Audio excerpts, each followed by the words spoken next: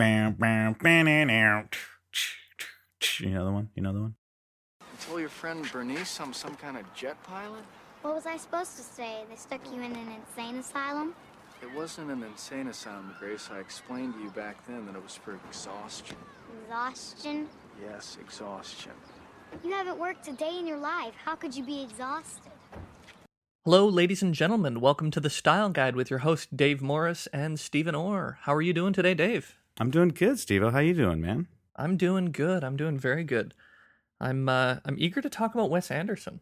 Yeah, I rewatched a couple of Wes Anderson movies this week, and it's funny because I did a rewatch maybe like 3-4 months ago, and watched all of them. All of them. Every Wes Anderson movie, because like I hadn't really seen the Darjeeling Limited. I think I saw it once, but so I rewatched it a few months ago. And the Fantastic Picture Fox, I forgot how great that movie was. So I've done a few rewatches of Wes Anderson in the last 6 months, and totally worth it. Totally worth it. Yeah, he's one of those filmmakers that I can just return to again and again and enjoy the movie as if for the first time. Yeah, and that's the great thing is like the first time through it's wonderful, and then the next time through you can watch it like for more details and little things that you might have missed, or you can just put it on in the background and let it sort of like wash over you and just enjoy it. Like it hits a lot of different notes. It's beautiful. Yeah, and I'm actually a big fan of pretty much all of his works. I like the range. I don't find that he had a dip when was it Life Aquatic and Darjeeling where people generally thought that he wasn't very good anymore? I'm pretty sure Life Aquatic was definitely a hit, as far as I know. A lot of people think it's like a lot of what I hear from other people is that Life Aquatic is one of their favorites or their favorite. But Darjeeling, definitely a dip. I definitely agree with the Darjeeling Dip. It's the one where you watch and you're like, yeah, it's all right, but it's not the same. Well, and I think we'll talk about it later, but it is in a lot of ways very different in tone and mood than the rest of his films. Yeah, definitely. All right, cool. So where do we want to start? We want to start with the Wes Anderson style? Like what are the things we notice about his style? The Wes Anderson isms? Yeah, let's start there. Wes Anderisms? Weserisms? Does he have a middle name? No, he must, but I'm sure he does. Actually, do you want me to find it?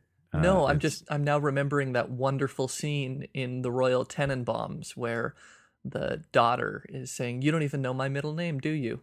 And he says, "That's a trick question. You don't have one." And then she says it, but I can't place it. I can't remember it either. His middle name is Wales. Wales. Wesley Wales Anderson. Pretty good name. That is a children's author name right there. Yeah. So Wes Anderson. Actually, you know what? I kind of want to. Can we talk about our first introduction to Wes Anderson? Certainly. Like, do you remember the first movie you ever watched? I do. Because I do. It was the first one I ever watched was Rushmore. Oh. And I heard about it first. It's this weird kind of like artsy film. I had no idea what that meant or who Wes Anderson was. Of course, no one really did when Rushmore came out. I think The Royal Tenenbaums may have been out at the time. Okay.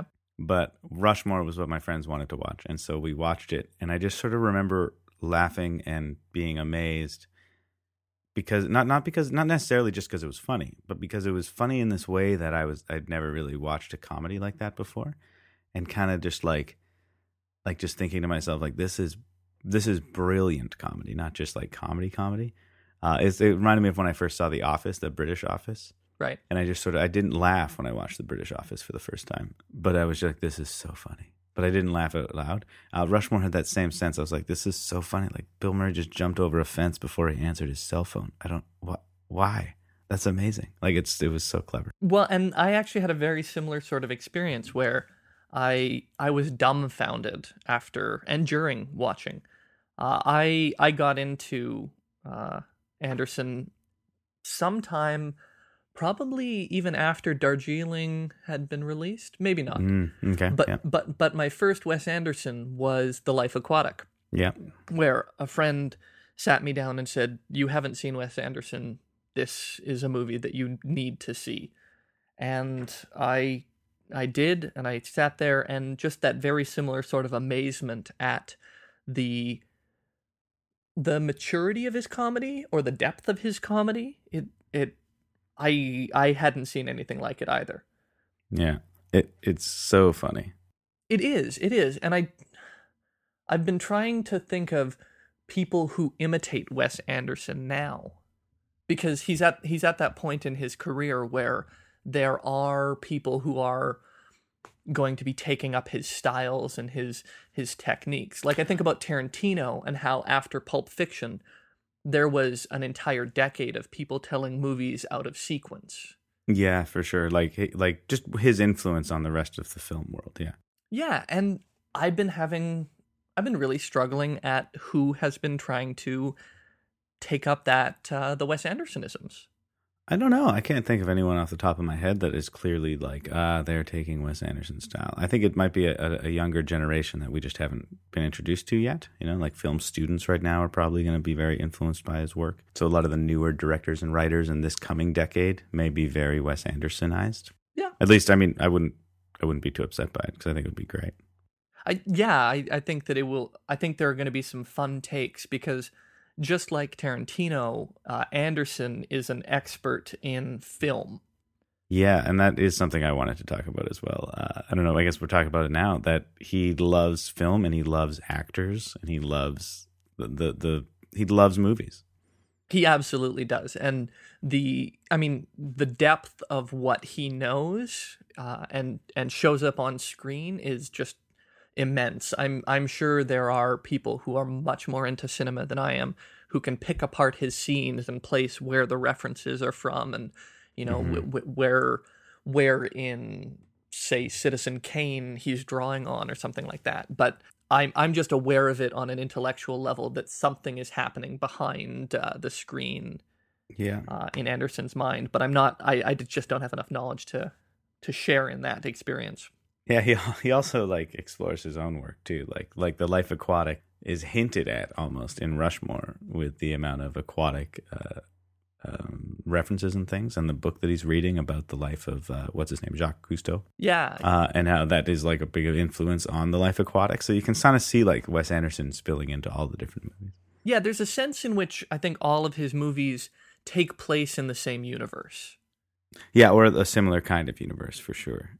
Well, I guess like the Fantastic Mr. Fox, I think, is a different universe, but they all have their own style of universe, I guess. Yeah, and I think there are deeper connections than you see at first pass. Mm-hmm. Certainly there are. So it's interesting. Your favorite or your introduction was The Life Aquatic, which was the first one he wrote without Owen Wilson. Because Owen Wilson helped write Rushmore and the Royal Tenenbaums. I did not know that. Yeah, and The Life Aquatic was the first one he wrote with someone else. Someone who I think worked on a couple other movies with him as well. Noah Baumbach. Oh, okay, I know the name. Yep. Noah Baumbach. He also worked on The Fantastic Mr. Fox with him and maybe something else. Maybe The Grand Budapest? No. So it's neat because the Rushmore was written with, I think, mostly by Owen Wilson with Wes Anderson's help, and then The Royal Tenenbaums was the two of them. And Rushmore had a lot more Owen Wilson in the story of it. Like a lot of the influence on that movie was from Owen Wilson's actual life and the actual school he got kicked out of, and et cetera, et cetera. Which I think is neat because it does make Rushmore feel like a very different kind of movie than the rest of them, even though it feels so Wes Anderson. See, so I first watched Rushmore this week for the podcast. Yeah, what did you think of it? What did you think? Well, if that knowing that Owen Wilson was involved with it so much, it feels autobiographical. Yes, yeah. And I was trying to place, because it didn't quite seem to me that Wes Anderson was the Max character. Something about that seemed off in my picture of Wes Anderson. But it did have this very much, I'm telling you a story from my life experience, and it was just magnified through the Wes Anderson lens. Yeah, definitely. Which is something that he does so well. He tells stories that I think anyone could tell. Most of Wes Anderson's, like the core story, anyone could tell it, but his lens transforms these relatively commonplace and benign stories about a boy who falls in love with his teacher, or two 6-year-olds who fall in love with each other for the first time, or whatever. But his lens magnifies that world so wonderfully. Yeah. And actually, something I did read when I was reading stuff, which I tried. I didn't do too much reading for this, but about Rushmore was that Owen Wilson and Wes Anderson were trying to give it this Roald Dahl feel. Like they wanted to make it feel like it was happening in a fairy tale world or some sort of hyper reality. And then later, of course, he went on to direct Fantastic Mr. Fox, which is Roald Dahl. But just that's what they were going for, and you see it. And I remember that was the thing that made me so dumbfounded when I first watched Rushmore, was like, this is like no other comedy I've watched. It's not even in my universe. And as the movies go on, it gets you almost more and more into that sort of this is a fantasy world that we're living in here. And if you go through them like in order, it's so true. Like Rushmore to the Tenenbaums to Life Aquatic, Darjeeling Limited, weird little dip, Fantastic Mr. Fox, Moonrise Kingdom, and then the Grand Budapest Hotel. Like Grand Budapest Hotel is like the peak of that sort of, this is in a Roald Dahlian type world. Yeah, and that's the interesting thing for me, having those two be the bookends of where he's at right now, because I think he's going to have to make a pivot.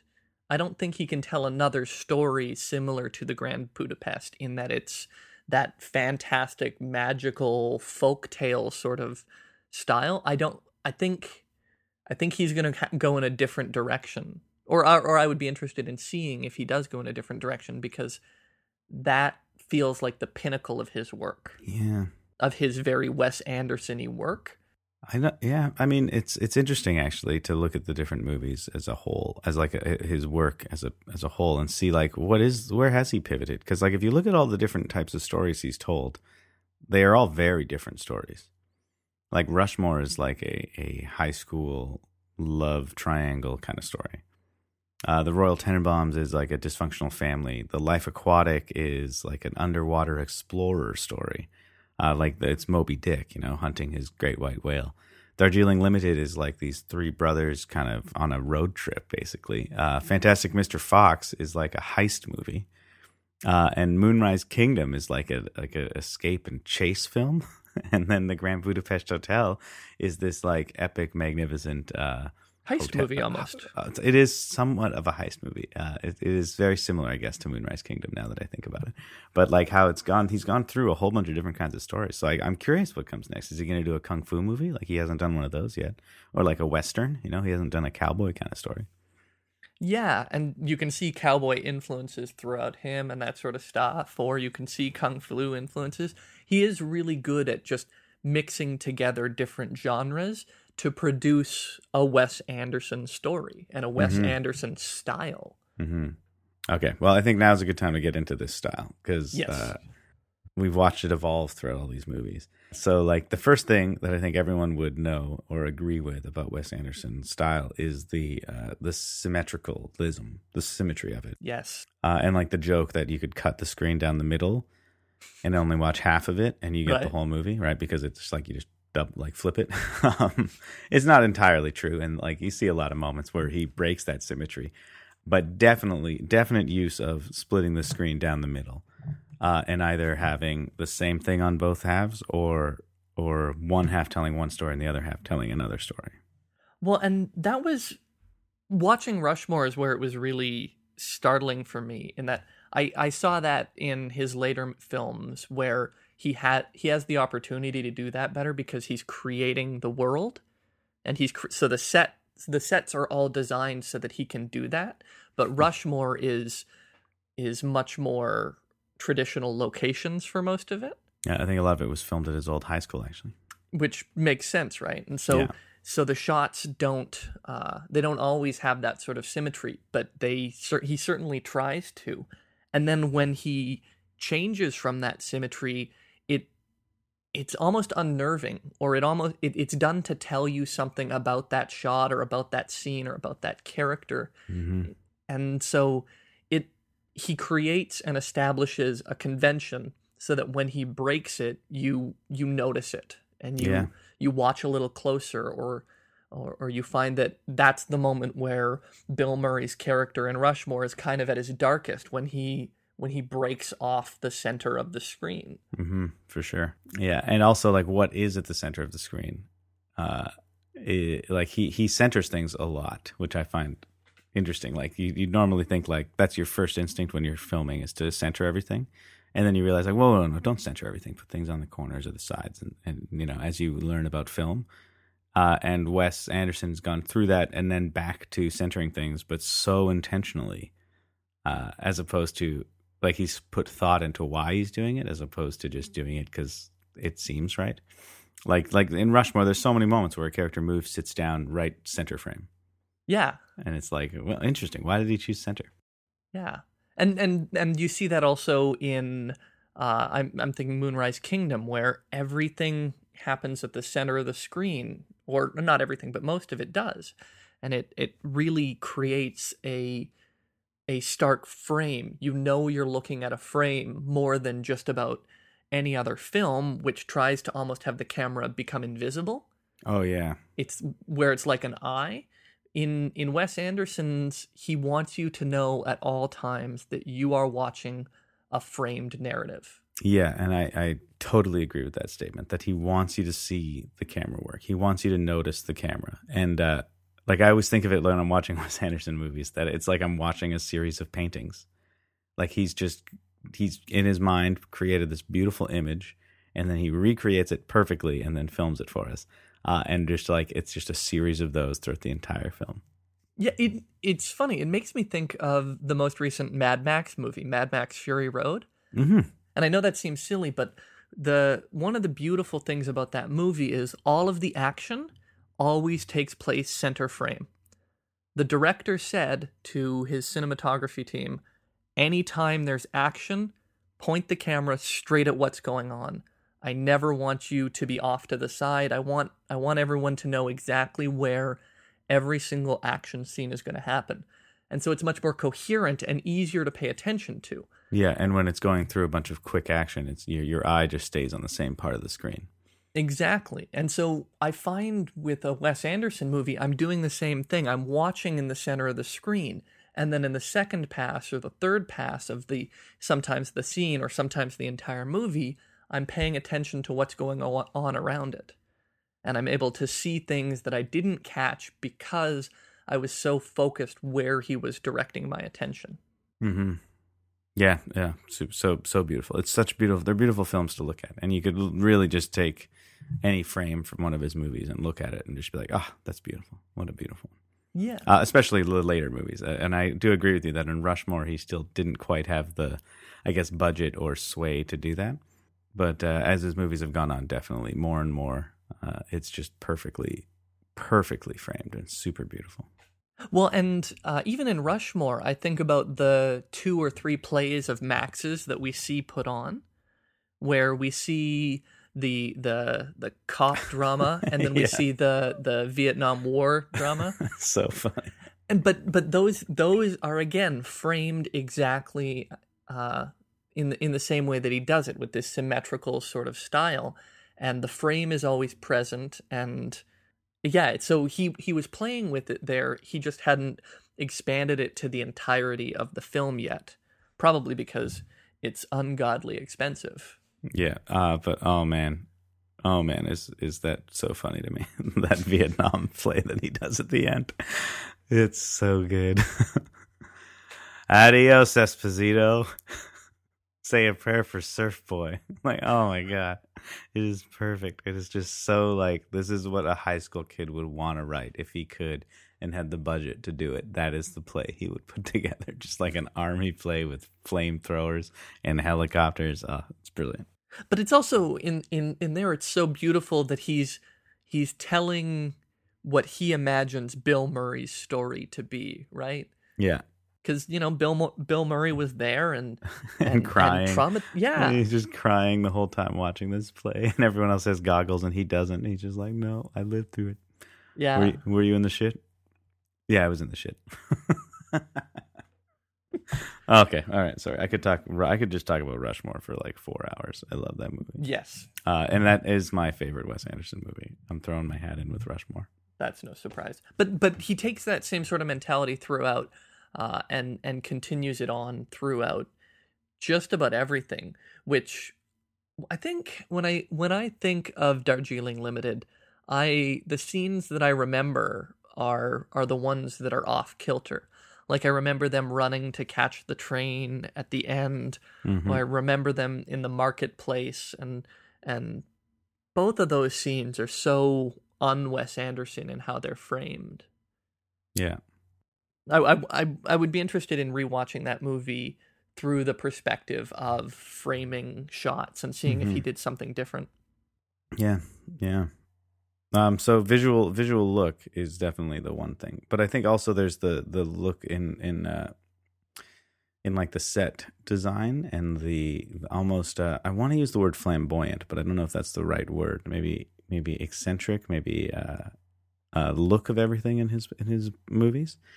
Like the fact that in like the Grand Budapest hotels, like those pink boxes and stuff like that, and just like the color choices and how bright and extravagant. What's the word I'm looking for here? There's a word I'm looking for. It's a good one.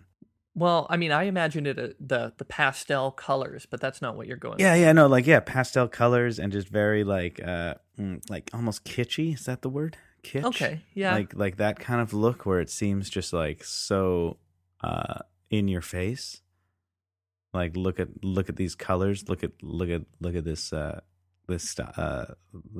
painting I made for you. Yeah. They are meant to pop out at you. I think of the submarine in Life Aquatic, or their uniforms in Life Aquatic. Yeah, exactly. Yeah. Or the scout uniforms as well from Moonrise Kingdom, or the way that the grass is greener than green. It becomes unnatural. Yeah, in the same way he wants you to notice how the camera and how everything is framed. He wants you to notice the set and the costumes and actually like be aware of the choices that were made there. Instead of what we see a lot in film, which is like have everything kind of blend in and look real that we don't even notice it and we just listen to the actors tell their story, you know? Like he wants you to notice everything. Yeah, like in the Life Aquatic, when we see the creatures, they're deliberately not creatures, right? Like the shark doesn't look like a shark, and the seahorses don't look like seahorses.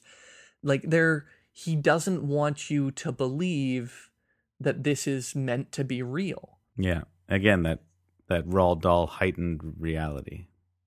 Yeah.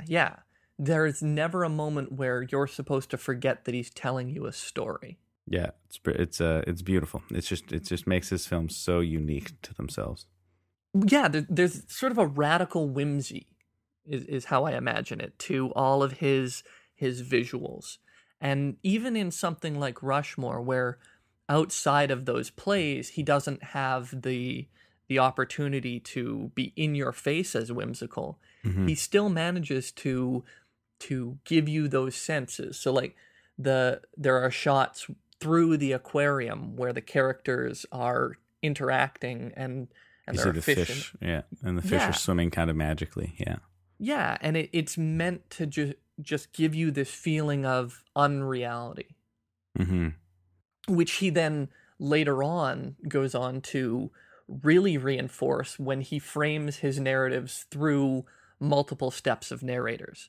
Like Grand Budapest is probably the height of it, where I think the actual story is being told through 4 layers of narration or something like that. Yeah, it's pretty funny. Yeah, but he does that throughout as well.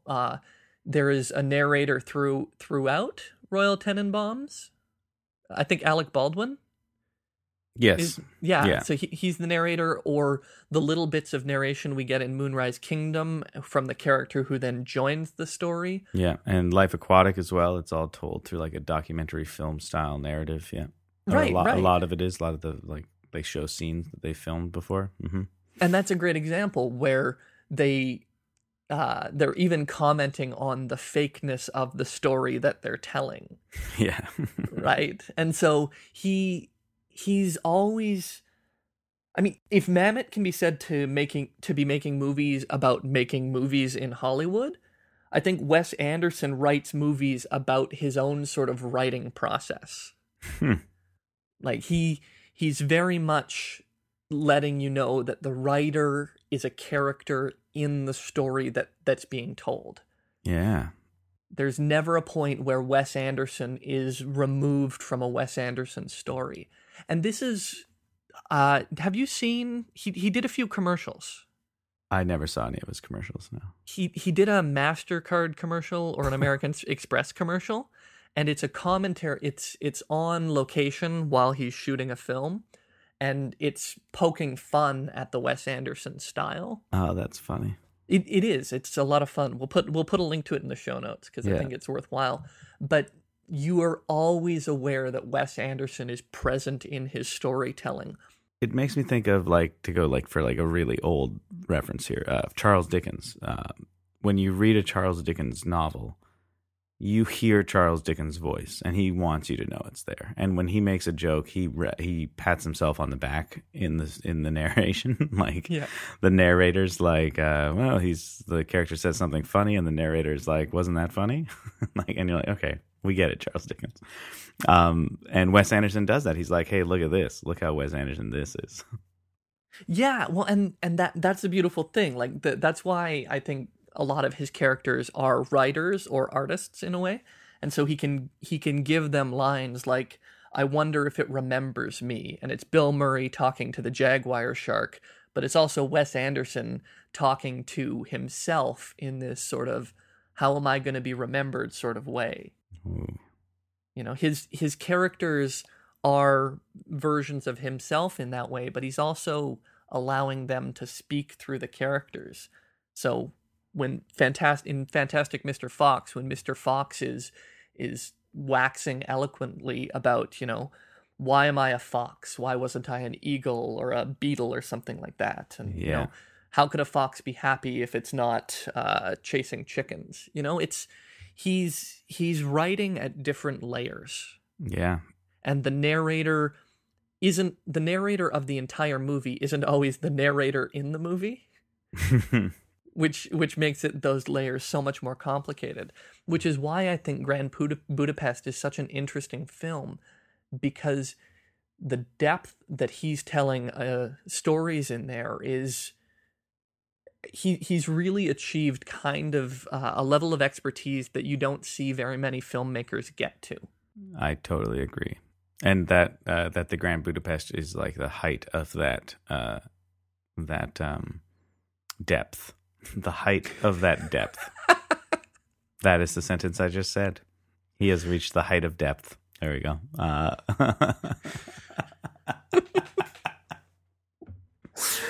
That's a Mammoth-ism right there. I know. That's awesome. I'm going to use that forever. Yeah, that's brilliant. Brilliant. One of the things that I love about Wes Anderson's sets is the kind of dollhouse quality to them. Yeah, it looks fake, and you don't have to think it's real. No, and it gives me this childlike sense for when he's designing a set. When he's building the life aquatic submarine in his mind, he just wants you to be able to see a character's face through a porthole, even though there's no way that makes sense based on the size of the submarine. Or he wants you to see just a character's face through a window, even though it makes the window look comically large or small. Yeah, and he wants to be able to fit everyone perfectly squished into the submarine with like a perfect window around so you can see all of their faces, even though there's no way any of that would ever happen. Yeah. But who cares? Doesn't it look great, and doesn't it provide make the story that much better? And you're like, yeah, it totally does. Yeah, and that's the thing. He's always saying, who cares if this seems real? Mm-hmm. And it's where I do see more similarities between Tarantino and Wes Anderson, in that who cares if it looks real? It looks great. And you see that in Tarantino's films. He's like, yeah, I know this isn't realistic, but this is a film, and that's what I want it. I want it to be cinematic. I want Jules and Vince to walk in perfect unison to the music, and then pause and turn together, and then turn and walk out the door. He wants it to look choreographed.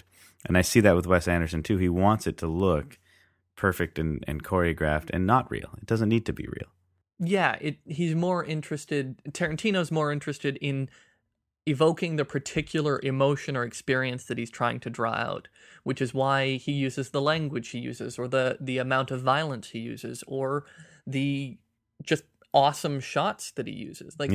Inglourious Bastards is just full of Tarantino stacking very cool shots on top of each other. Yeah, but that's where I see the similarity between Tarantino and Anderson, is that they both just love stacking really nice shots on top of each other, and don't want you to ever feel like you're not watching a movie. It just works so well with Anderson. He does it so well. What else? What other things about his style other than the visual? We've been talking a lot about visuals, which I'm sure we could even get into more about, like the color palettes and everything if we really wanted to. But we should move on a little because this podcast could take forever at this rate. Well, one of the things that I've found that I just love about him is there's an odd sort of nostalgia in both the visuals, but also in the writing, where I guess the best way that I can think about it is he's telling folk tales that exist kind of out of time and kind of out of place. Mm-hmm. And they're always with this retrospective looking back on whatever it is.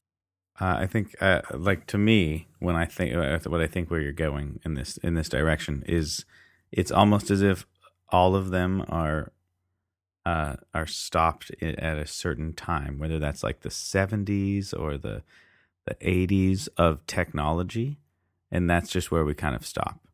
We stop with things like record players, tape cassettes, those tubes that send messages. Pneumatic tubes. Like a wooden crate for beekeeping, like everything is like, what's the word? Not anaconda, anachronistic. Oh yeah, anachronistic. Yeah, anachronistic. Thank you. And that's like what so that's what I think you mean by that nostalgia. Like it is from a time past, even though some of them are taking place more or less in the present. Yeah, Darjeeling Limited, I think, could have taken place 5-10 years ago. Yeah, and the Royal Tenenbaums too. Like that's not really, we don't really know when that is taking place, but it still has this anachronistic and nostalgic feel about it. And I think that he just loves old things. He loves record players. He loves something that, like a crank telephone. He loves those kind of like old-fashioned technological devices. Yeah. Although I think part of that leaks into his storytelling as well, because there's a way in which this nostalgia is always coming up against the present. Like Fantastic Mr. Fox is a great example where, it's this story of this Fox family who, they want to do things the way that they always have, and they're being pushed against capitalism, and they're being pushed against these three farmers in the supermarket, and it's always this battle between trying to hold on to this past and the press of the future that is ever present. Yeah, I mean, I think The Life Aquatic is the another perfect example of like how old everything is on his submarine, or like on his submarine and on his ship. It's all like really old-fashioned things. But then they do go to this state-of-the-art technological, like what's Jeff Goldblum's characters, like lab, and they steal all of his equipment because they need it. So they're holding on to the past, but they need these futuristic equipment, and I think it's summed up nicely in the line. Is this an espresso machine? Load this espresso machine on the ship. Like they steal his espresso machine, like just because they want espresso. So it has like this sort of like nostalgia and anachronistic lifestyle meet the present. I think part of it too ends up being melancholic, where you can't hold on to the past forever. Like the Fantastic Mr. Fox, I think, is probably his most straightforward movie with regards to tone. Like I don't think that there's a lot of tonal shifts there. That's a fun comedy movie, but it doesn't exactly end in a pleasant way, right? Like they have food from the supermarket that they're going to be able to live on, but they don't get to live the life that they were trying to live. And I kind of feel the same way with Moonrise Kingdom, right? Where it ends in this sort of happy way where these children are going to get together, but the entire movie has been in the backdrop of these failed relationships of their parents, and that's what they have to look forward to. Because there was a time when their parents were the children who were in love. Mm-hmm. But time is going to pass and they're going to eventually turn into their parents. I don't know. I just feel like there's a darkness to his comedy. Yeah, I mean, he definitely has. I think he's even said on the record that his parents' divorce was the single most influential moment of his life. And if you look at all of his movies with that in mind, I don't think any of the characters are not divorced. Like, I feel like every character's been divorced throughout. Or they're orphans. Or they're orphans, or they're going to get divorced, or they're getting divorced. I think Fantastic Mr. Fox is the only one where divorce isn't even brought up. Like, that's the only one that is like pure of heart. Yeah. Which is kind of funny. Like The Life Aquatic with Steve Zissou, they're breaking up and all that sort of stuff. And the Darjeeling Limited, their parents are split up. Or their dad died, I guess. Moonrise Kingdom, yep. Grand Budapest Hotel, nope. No divorce in Grand Budapest Hotel. But there's a lot of infidelity. Well, and the main character, the boy, is an orphan. Is an orphan, yeah. Yeah, so there's still that split with family. Yeah, or family being divorced, or not two-parent families is really what it's about. The other thing that I find beautiful about his movies, speaking of relationships, is he seems to love this motif or this idea or this relationship of an older man and a younger boy. But never is it in a sexual way in any way at all. Never do you feel like it is inappropriate because of like that, no pedophile tendencies. But there's almost like he loves this idea of an old man and a young boy teaming up together. Like if you look at Rushmore, the best friend between Bill Murray and Max Fisher, that is a very uncomfortable relationship in like the real world. But in the movie, it's like, no, this is just how they become friends. You see it again in like The Life Aquatic. It's not as disparate of a relationship because they are technically father and son, and he isn't that much younger than him. But you see it again in Moonrise Kingdom with the boy and Bruce Willis's character kind of becoming like talking like man to man, even though one is an older one and one is a young kid. And the Grand Budapest Hotel, like that, the whole movie is based on like, don't touch my lobby boy. Like it is, and it's this weird and I don't know why he chooses that kind of age difference in the relationship there. I mean, I have some theories, but I just think it makes his stories so much more unique. Yeah, well, and actually, even in Rushmore, you see that replicated with Max and his young friend. Yeah, exactly. Yeah, so he has a huge age gap with his friend, and actually, you see it in the Royal Tenenbaums as well with Bill Murray and his the kid that he's always carrying around with him that he's testing. It's like what a strange, unusual relationship choice.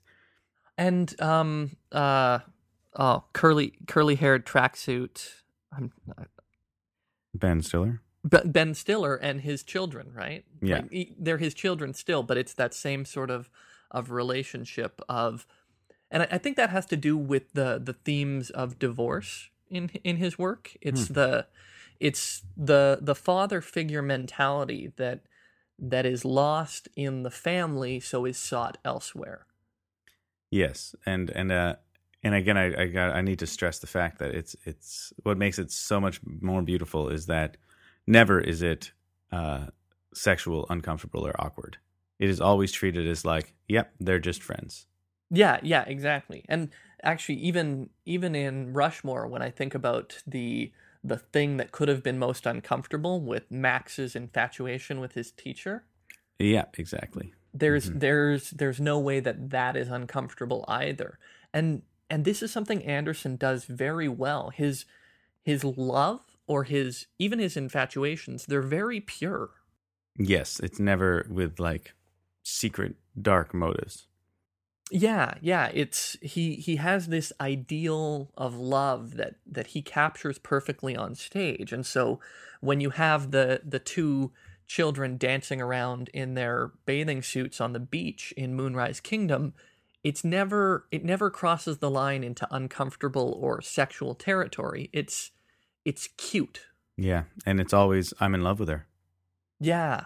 And it's never I just want to do her. It's never that. It's always I'm in love with her. Although in Rushmore, actually, now that I think of it, right, there's the whole Max telling other boys that he got a hand job from whoever it was, from the friend's mother. The friend's mom, yeah. Yeah, and he strips away that sexual character to his writing pretty much immediately after that. True. Although it is funny because it's about a hand job. Yes. It just makes it funny. It makes it such a high school statement. And okay, so the other thing that is along a similar vein that he really likes, and you see it when I watched Rushmore again, I was like, even in Rushmore, wow, I didn't even notice the first time I watched Rushmore. But he loves the sort of idea of all different nationalities teaming up together. Grand Budapest Hotel to me is like the greatest example of it, and again the height of his depth, because it's the every single character has a different accent and is from a different country in this fictional country that he made up. Yeah, and in Grand Budapest Hotel, he pulls it off very successfully. In other films, there is a very white quality to it, where all the main characters are white, and it's the secondary servants that are racialized or ethnic characters. And I guess to me, it's not so much about the racializing of people. It's like he just wants different accents represented in his film, and that's really it's so I guess I shouldn't have said foreign or nationalities, but accents. So if you look at Grand Budapest Hotel, we have the main character, Monsieur Gustave, who speaks with like an English accent. We have the girlfriend of the lobby boy, who's Irish. We have the lobby boy who kind of speaks in this like deadpan North American accent. We have what's his name, Willem Dafoe, who right is a different accent. We have the French people, the madam who like take care of her place. There's the French maid and the French butler guy. So like there's all these different accents, and it's like when you listen to it, it is like this beautiful sort of soundscape of just different voices, and no one speaks with a normal accent, or no one speaks with the same accent. And when you go back and watch Rushmore again, keeping that in mind, and you see that the teacher is English, the bully is Scottish. And it's like, why? Why did he make the bully Scottish? Why did he make the teacher English? Like, why not just have them all be from a place called Rushmore? But he wanted to have these different voices and these different accents represented. Yeah, he is fascinated with the auditory in that regard, and I think he pulls that off really well. I think I just with the racial stuff, I don't want to say it's troubling because I think that's too strong. But there is an odd relationship that he has in his pretty much everything prior to Grand Budapest, where there is this feeling where he's replicating relationships of exploitation or domination, and you're wondering, is he doing it in an attempt to invert it or to play with it? And it never is really clear on stage, because that's not one of the messages he's sending. It's not unusual for someone to have a black butler or something along those lines in the time periods in which he's writing. At the same time, there isn't really a need to replicate that in his fantasy world. So why is he doing it? And I don't have an answer to that. It was just something that I noted. Yeah. Yeah. Good point. Well, and it's hard, right? Because so much of what he does in pretty much everything after Rushmore, but even then he plays with gender in really interesting ways. Like most of the women that he writes are fully fledged characters, or at least fully fledged for Wes Anderson. Yeah. And they have their own adventures and their autonomy, and they say no, right? They're not just objects for the main character to be passed around or to be utilized. So it's just interesting to see the difference between how well he treats gender and what he's doing with race. And how race is very, if used at all, is used exactly as you'd expect it to be. Yeah. Yeah. Although even in Rushmore, I think he treats gender pretty good. The teacher is very well represented as like a fully fleshed out character. And even Margot, or Max's eventual girlfriend, like Yeah.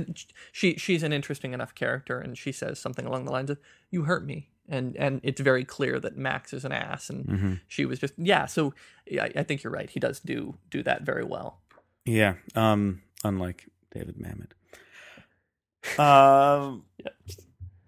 Another thing along these lines, of accents, is like Tarantino, he loves actors, and he likes having specific cast members in all of his films if he can get them, and even if he doesn't get them for the main role of all of the films, he finds a place for them in the film. Right, and you see, well, I mean, we don't need to say it, but Bill Murray and Owen Wilson and even Edward Norton, they reoccur and are wonderful. Jason Schwartzman reoccurs. What's her name? Angelica Houston reoccurs. Adrian Brody. Right. Like the nose. Like Jeff Goldblum he loves. Willem Dafoe he loves.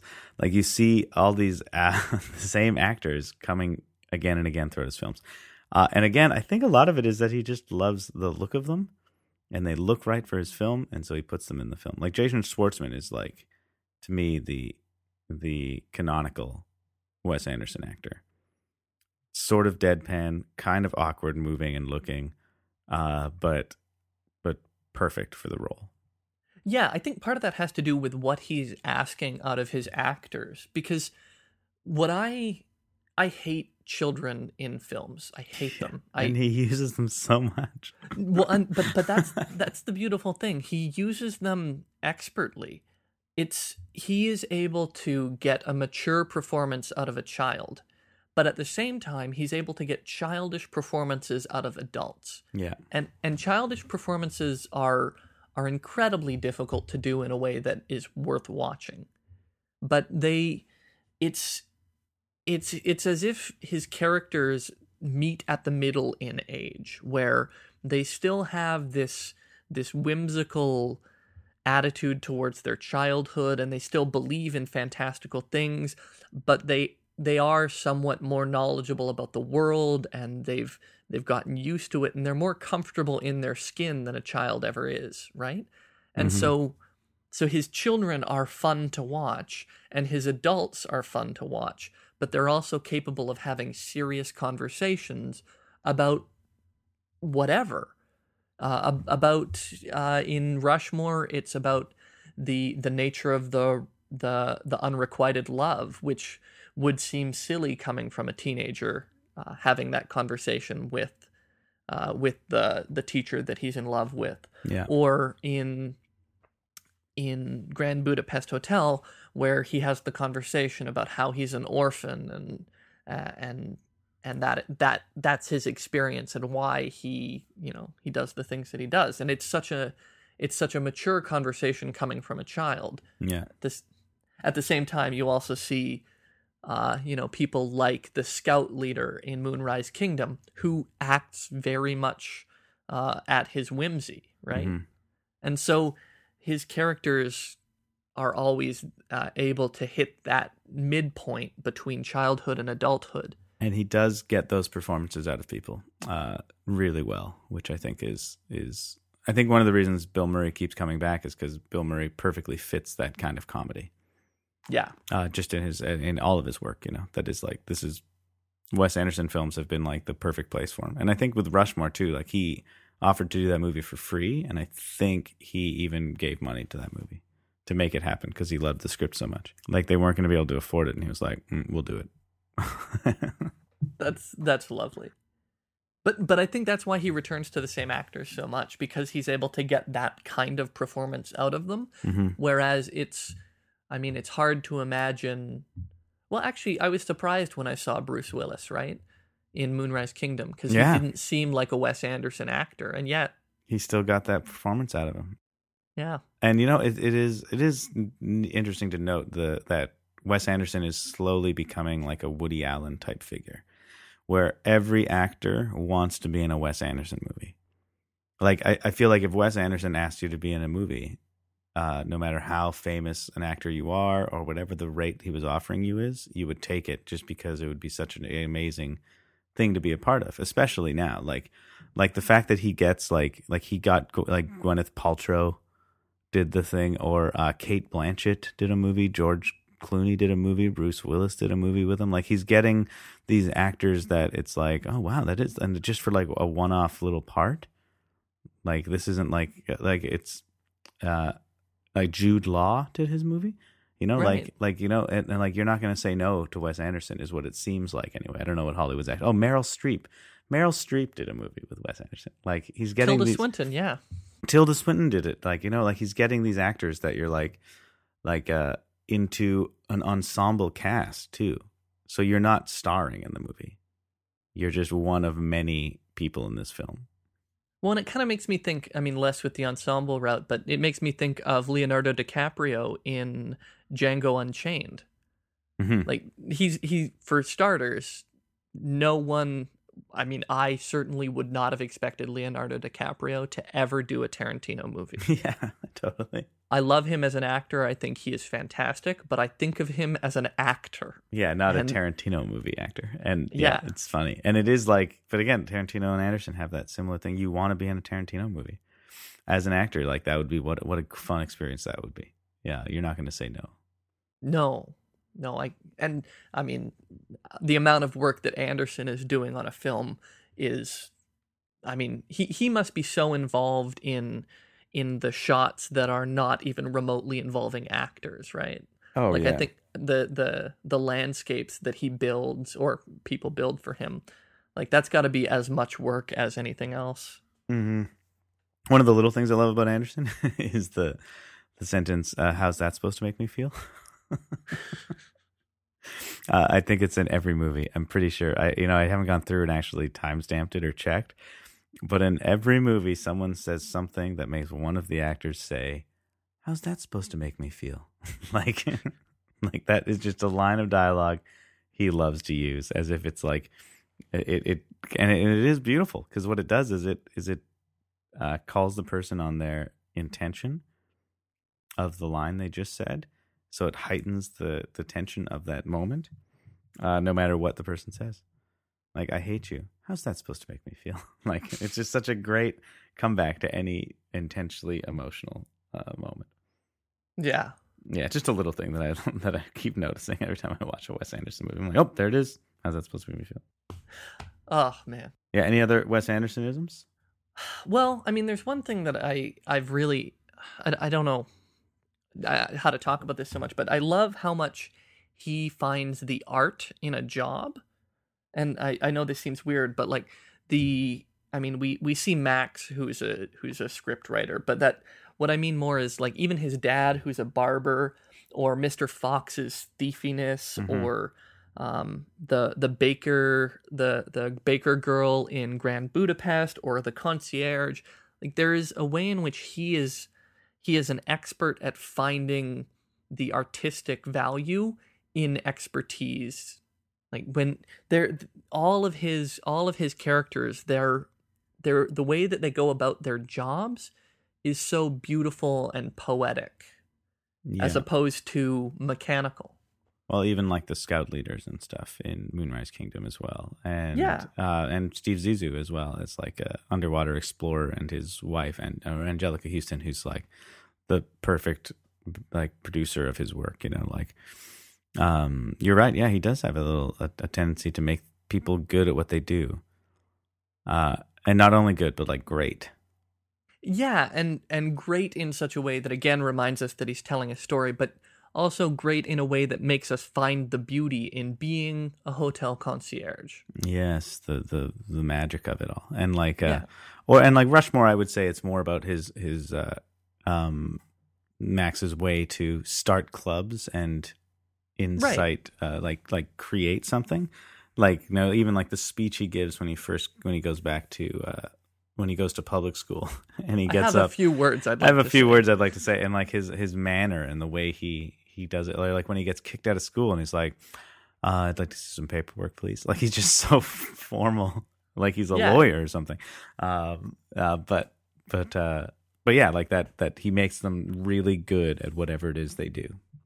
Well, and I think Rushmore is a good example, right? He even says to Bill Murray, "Rushmore is my thing." She It's was the my thing. Rushmore. Yeah, She was my Rushmore, Max. I know. Right. She was mine Yeah. too. And so it's that he is the consummate student, whereas Bill Murray uses that and turns that into the line for the love story. Yeah, I think that's right. Yeah, it's great. Yeah, that's great. Any other little things about Wes Anderson's style we want to talk about? I mean, like we've talked a lot about the sort of deadpan delivery and the different actors he uses and the visual style and the coloring. I think we've done pretty good. The anachronistic technology he really likes. Yep, prologues that are often separate from the action of the movie, Yeah. like in time, Oh, but yeah. but they're certainly not separate in mood or even the plot, right? Yeah, that there are different framing devices that he uses within the film to tell the story. Yeah. The one thing we haven't talked about though is like his use of music, which he does use very, very well. He does. And one of the reasons that I haven't talked about it much is I find that music, when it's done well, washes over me. Yeah, you don't notice it. Mm-hmm. Yeah, I notice it when it's bad, and I don't notice it when it's good. And with Wes Anderson, I mean, I'm sure that he is expertly I know that he kind of likes poppier music, but I can't. It reminds me of High Fidelity, which is a movie about music, and I couldn't tell you any of the music in that. Yeah, I mean, there's things like Rushmore has a lot of I think the Kinks are used a lot in that film, and I think he even said once that if he could, he would have only used Kinks songs throughout Rushmore. Again, it's got a lot of guitar and things like that sequence when he's like walking out of the elevator and he sticks his gum on the wall and he's carrying the beekeeper box, Rushmore Beekeepers, and it's like bam, bam, bam, bam. You know the one? Yeah, I gotcha. It's like you with that scene, you notice how awesome the music is in that moment. And like there are other little things he does that I think, like in Fantastic Mr. Fox, a lot of the music is kind of like old timey, like played on like a record player with like a gramophone or something. And Life Aquatic, Life Aquatic has the most beautiful music with that guy playing guitar on the ship and he's singing these popular songs in a different language. Like. It is such a beautiful, recurring theme of music throughout that thing. And again, it is so Wes Anderson. Yeah. It is a guy playing popular music on an acoustic guitar singing in a different language. Well, and he likes to use it with his long tracking shots. He likes to have a lengthy tracking shot where you get to explore either the submarine or the school. Oh yeah, we totally whatever. forgot his tracking shots. Like the most famous signature move is like the side to side tracking shot that he loves. Yeah, but he likes to do those to music as well, so that it's almost like it's an action sequence to music, except the action is walking. Yeah, and that is something we should point out, that the side to side tracking shot. It's a lot of his movement is done side to side. It's not up and down. It's very rarely up and down. And if it is, it's just like down a step on the thing and then across to the side again. But it is a lot of like walking across the campsite or showing across the whole ship. It's not. It's like walking through the hotel lobby. It's not like a up and down a bunch of things.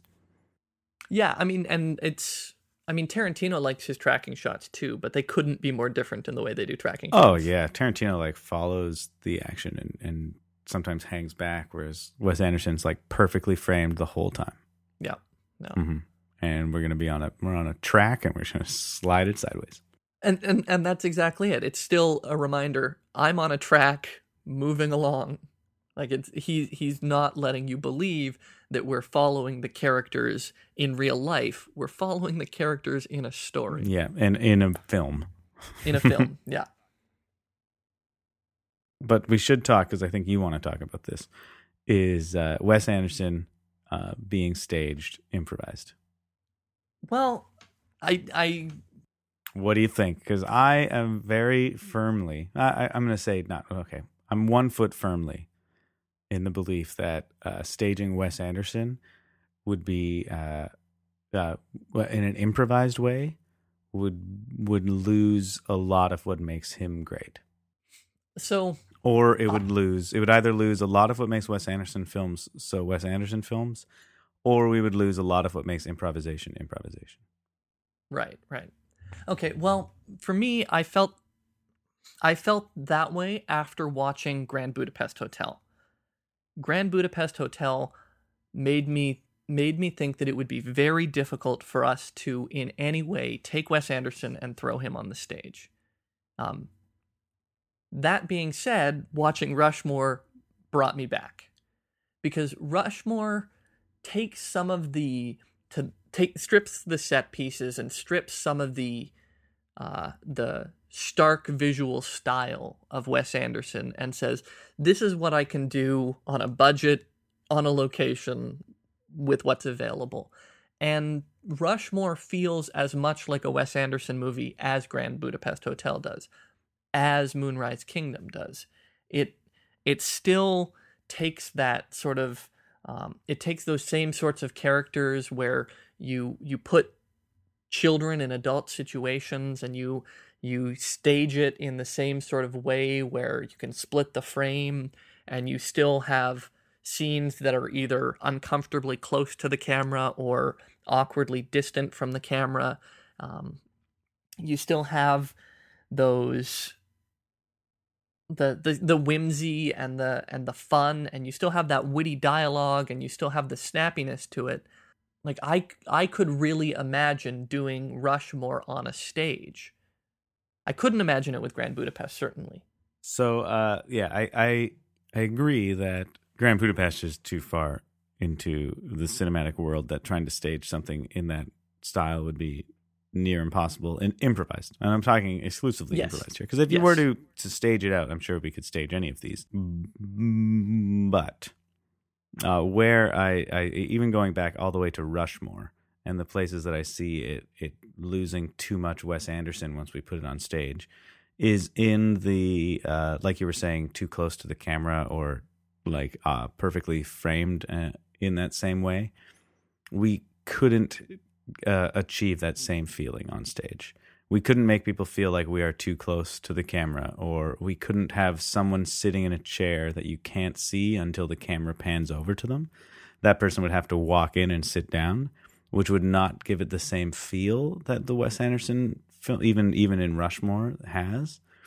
And the perfect symmetry of sitting in two chairs that are perfectly opposite of each other without any of the background set to achieve that symmetry, it won't have the same feel. It'll look like just two people sitting in a chair. And because audiences aren't all looking at it dead on, and some of them are looking at it from 10 feet to the left or 10 feet to the right, it doesn't look perfectly symmetrical to them. So to achieve that is a lot harder on a stage than I think we give it credit for. If you know what I mean. Does that make sense? It does, and I don't want to suggest that I think it would be easy, because I think that in order to match his framing, the deliberate nature of his framing would require a ton of work just in awareness of what's going on stage, so that if someone comes on, you can come on and mirror them without providing an exact mirror, but so that the visual symmetry is kept. The difference here to me is that in 2 dimensions with a flat screen, every audience member will see it perfectly symmetrical. But on a stage, because it is 3-dimensional and there is depth to it, it will not appear symmetrical to most of the audience members. Yeah, and I think that's the case, but I think unless we do everything at the very far back of the stage. Well, but that's the thing. Like he will happily have shots that are sometimes at the far back and sometimes that are at the far front. But I think that you could do that well enough to get by, as long as you were able to also still keep the tone and the kind of storytelling Andersonisms. Yeah, so the tone and the storytelling and Andersonisms we could hit.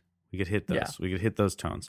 The other thing we couldn't hit is the thing about the children playing deadpan characters, and children in adult relationships. We can't hit those because we aren't children, and so we would have to improvise that we are children. In which case, we're going to be losing some of that Wes Andersonism. And so I think I think the only things that we could transfer over to the stage perfectly would be the storytelling stuff and the way he tells his stories, like with the narrator type thing, or like the framing mechanism of a narrator. The character type of like that deadpan sort of dry delivery, sometimes incredibly emotional, but still deadpan somehow. Somehow he has a deadpan crying Max Fisher in the back of a taxi cab. I don't know how he amazingly achieves it, but that whole that sort of thing. We could hit the quirkiness of the characters, like the pregnant woman that smokes and reads books to her baby. Like we can hit those things, but it would not look like a Wes Anderson film. Yeah, I mean the kid thing, I think it was the biggest deal breaker for me in thinking it through in rewatching some of this stuff, because yeah, it would be no good having us improvise as children. I hate that enough already. And the costuming that he uses is so specific to the film, right? Like no film has similar costuming. And so in order to recreate a Wes Anderson thing, we'd have to either have 100 million costuming ideas backstage that we then dress up in as the film is being, as we're getting the suggestions and stuff like that. Which makes it feel we have to improvise all over Wes Anderson, I guess is what I'm saying. Like we could do an improv show that was like winking at Wes Anderson the whole time, but it would never feel like Wes Anderson. It would feel like we're kind of just like making fun of Wes Anderson. Yeah. You know? Like, and like, cause like, or the other thing is we would have to sacrifice some of our improvisation, you know, and we would have to plan like the costumes that we're going to all wear so that we all look like we're part of the same Wes Anderson movie. And we're going to have to like build like a little like square frame that is mimicking a television set or something like that we act within, and have a soundtrack that like is perfectly fit together, you know, like for that one specific film, because all of the different films have different soundtracks. Like it's super, his style is just so, it's too beautiful to be able to improvise. I mean, I think we lose some of the beauty of Anderson. I mean, definitively we lose the beauty of Anderson by putting it on stage in that way, because we're not storyboarding our scenes in the same way. At the same time, I think things like costume, I think if you can capture this kind of pastel uniform feel that is, I think, across all of his movies. I mean, even you look at Rushmore and Life Aquatic, the uniforms at Rushmore Academy and the uniforms of the Steve Zissou squad, whatever their name is, they're very similar, both in tone and color. And so I think that costume wouldn't be as big a deal, but I think you're right. I think the set design is such an essential part of it, and you know, how can you mimic the submarine? How can you mimic the Alps? How can you mimic the tree? And even onto like a simpler point, it's like, how can you mimic like Max and the principal sitting in the study and make that look Wes Anderson on a stage that we're improvising within, unless we've prepared a set for it that is perfectly symmetrical, in which case everything we do is sort of like the look of it has already been decided for us, in which case we're losing some of that improvisation. Yeah, although I think some of what Anderson does on stage could be achieved through lighting. In like the scene between Max and the principal, I think that there's an interesting way that one could do that with having lighting focus the scene in to kind of mimic that snappy back and forth that Anderson does. Mm-hmm. I think you could do that with a strong lighting practice anyway. You know, that to know what moments are calling for that. I'm not like I think I see what you mean, that it would make people think like, oh, I see, they're doing that thing like to make it feel like the back and forth. But I think that's as close as we'll get to people recognizing what we're doing to try to make it seem like Wes Anderson. But we would never have someone go like, oh my God, that looks like Wes Anderson.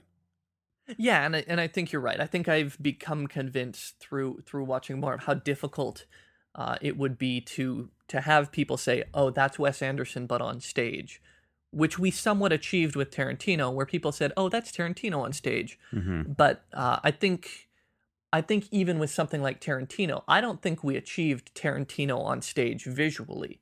I think we achieved Tarantino's characters and writing so well that people forgave us the visuals that we weren't able to achieve somewhat. Yeah, and a lot of the things we did with Tarantino, like our way of mimicking the tracking shots, of having people just take a long time to walk around the stage, and we had the 2 stages, so we could walk between the 2 stages. Idea, it gave the same feeling of a Tarantino tracking shot in the sense that we're watching this person walk still, even though the scene is over, right? Whereas with like the Wes Anderson tracking shots, because they're so framed the whole time, there is no the camera's not following the character in the same way as Tarantino. To give the audience that feel, it would almost, you'd need to actually like walk across a long stage, and have them come with you. Do you know what I mean? Yeah. Like, because if they stay still, it's hard to achieve that same effect. Well, and then there's the degree of how do you capture everything that goes on in a background of a tracking shot of Wes Anderson, right? Yeah. And that's where, like, with Tarantino, that stuff is not it doesn't matter as much, like, because his backgrounds, and I'm talking about his older work when we were researching the stuff, like Reservoir Dogs and Pulp Fiction and even Kill Bill if we want. But like the backgrounds, Kill Bill is maybe somewhat of an exception. But the backgrounds are just kind of like normal backgrounds, and they do blend in, and so you don't need to. They aren't like pastel colors, perfectly symmetrical like Wes Anderson is. That is meant to stand out and meant to be a part of it. And if we took that away from Wes Anderson, it would lose a lot of it. Where if we take that away from Tarantino, it doesn't lose a lot of it. Yeah, I think you're probably right on that. I think for me, I would have so much fun telling Wes Anderson stories and playing with Wes Anderson characters on stage that I want so much for this to work. Oh yeah, I know, and like you're not the only one. I would love to do it as well. I know other members of the Paper Streets cast have asked me to do Wes Anderson, and one day maybe I'll think of a way that we can do it. But right now, it's just like I if we're going to do Wes Anderson, I want to make sure we do him justice. Yeah. And I don't want to like wink, wink, get it, kind of like Wes Anderson. I want it to be like people come in and they go like the moment they walk in the theater and look at the stage, they're like, wow, this looks like Wes Anderson. And maybe part of that will come out of seeing people in the coming years do Wes Anderson movies, seeing the kinds of directors and writers that try and mimic him. Maybe that's going to give hints as to how it's possible for us to do that on stage. Maybe. Who knows? Maybe. And I guess, again, the other fear of doing Wes Anderson is I don't want to lose the improvisation of what we do. Well, no. And to do Wes Anderson really, really well, we would lose some of that improvisation. Yeah, and I think that's one of the important things to always keep in mind is that it's the blending of a genre with improvisation. And I think that we're already, when we're doing genre work, we do start kind of losing some of that improvisation anyway. And I try so hard to keep as much of it as possible. And I think Wes Anderson is just the one that's like asking me to kill improv or just to remove the improv and have just some ad-libbing throughout this beautiful looking set we have. Which would be beautiful, but terrible in the long run. Yeah. Alas, even though Wes Anderson is definitely in my probably top 3 filmmakers, I don't think that is actually a stretch at all to say that. Yeah, I would Tarantino, Anderson. I would probably then add someone pretentious like Terrence Malick. Actually, interesting. You wouldn't go Robert Zemeckis? Steven Spielberg. Hey, Spielberg might make it, man. You never know. He's got some really good movies under his belt. And some bad ones. Sure, but give Wes Anderson time. But this is the thing that I like about Wes Anderson. He's willing to commit so hard to his vision, which is, I think, the biggest problem with Darjeeling Limited. He committed to his vision in that movie above and beyond everything and said, screw it, I'm making my movie. Fair enough. Hey, what about Sergio Leone? Come on, he's pretty good. It's pretty good. Yeah, no, I'm not going to deny that, but... So anyway, let's do some quick closing thoughts on Wes Anderson. Do you have a closing thought, closing statement? I'm so enjoying that we have somebody who is making these kind of dark melon comedies, where they're not fully comedies and they're not fully tragedies and they're not any one particular genre. He's just playing with the kinds of stories that he thinks are interesting. And it may be that he goes, well, what would be an interesting story in general, Okay, well, what if one of the characters was a kid? and it's just so much fun to see him play in that sort of way. And I'm very interested to see where he goes from Grand Budapest Hotel, because I can't imagine him doing a better film than that. I must say I almost agree. Grand Budapest Hotel was just like the perfect Wes Anderson film. It was. My closing thoughts are I was alarmed when I started thinking more and more about Wes Anderson, about the beauty of it. And using the word beauty, not just aesthetic or visual style, but like actually like it is beautiful to watch. And I recently watched the How Seinfeld, the television series, came to be, and how like it was failing miserably in its first season. Like they thought they were going to be canceled, and it was just the network hated it. It was definitely not the kind of comedy that was supposed to be on television. It's like a very different kind of comedy, but it was the kind of comedy that Jerry Seinfeld and Larry, what's his name? David. Larry David and Jerry Seinfeld wanted to do. And so they committed to it. And when the network told them to change something, they said no. And they fought tooth and nail for the Chinese restaurant scene where they're waiting in the lobby of a Chinese food restaurant. And that's the whole episode. Great bottle episode. It's beautiful. And like they weren't going to get it out. Like the network didn't want it, but they held it back until like the later in the season because they thought it was going to be such a terrible episode and no one was going to like it. And that was the episode that kind of defined Seinfeld and like was one of the episodes that launched them into, hey, this is actually the best show on TV right now.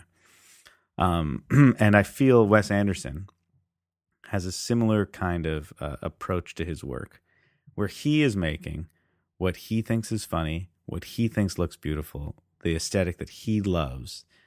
And with Rushmore, especially when it was coming out, it was like, this is not going to be a popular movie. This is not even going to be a good movie. And yet when it came out, it was exactly what the people of that time wanted to see. And it is that kind of comedy that is smart. It subverts what we're used to. It challenges us in different ways. It has a melancholy. It has a sadness to it. And that carries through in all of his films. And you see that he's making these movies because he loves this aesthetic, not because he thinks it's going to sell movies. Yeah, there is a love of what he is doing that is apparent throughout a Wes Anderson, which is why I have trouble imagining a Wes Anderson that's going to be a bomb, because I, as an audience member, become captivated by his love for the film that he's telling. Yeah. And I buy into it because he's bought into it. Definitely. And so for me, I struggle to imagine a film of his that I will say is just definitively bad because he cares so much about every detail of what he's making. I think it's similar to something we see with Quentin Tarantino, who I confess I did not expect to talk about as much during this podcast. Mm-hmm. I did not think that we were going to talk about Tarantino and Anderson being comfortable bedfellows, but they are. Yeah. Well, here we are, standing on the edge. I don't know what comes next. Well, I think that's good. We can call it a wrap here. Yeah, we can. Nice talking to you about this. And I'm glad we both still love Wes Anderson. I can't imagine not. All right. Talk to you soon, buddy. Love you, man.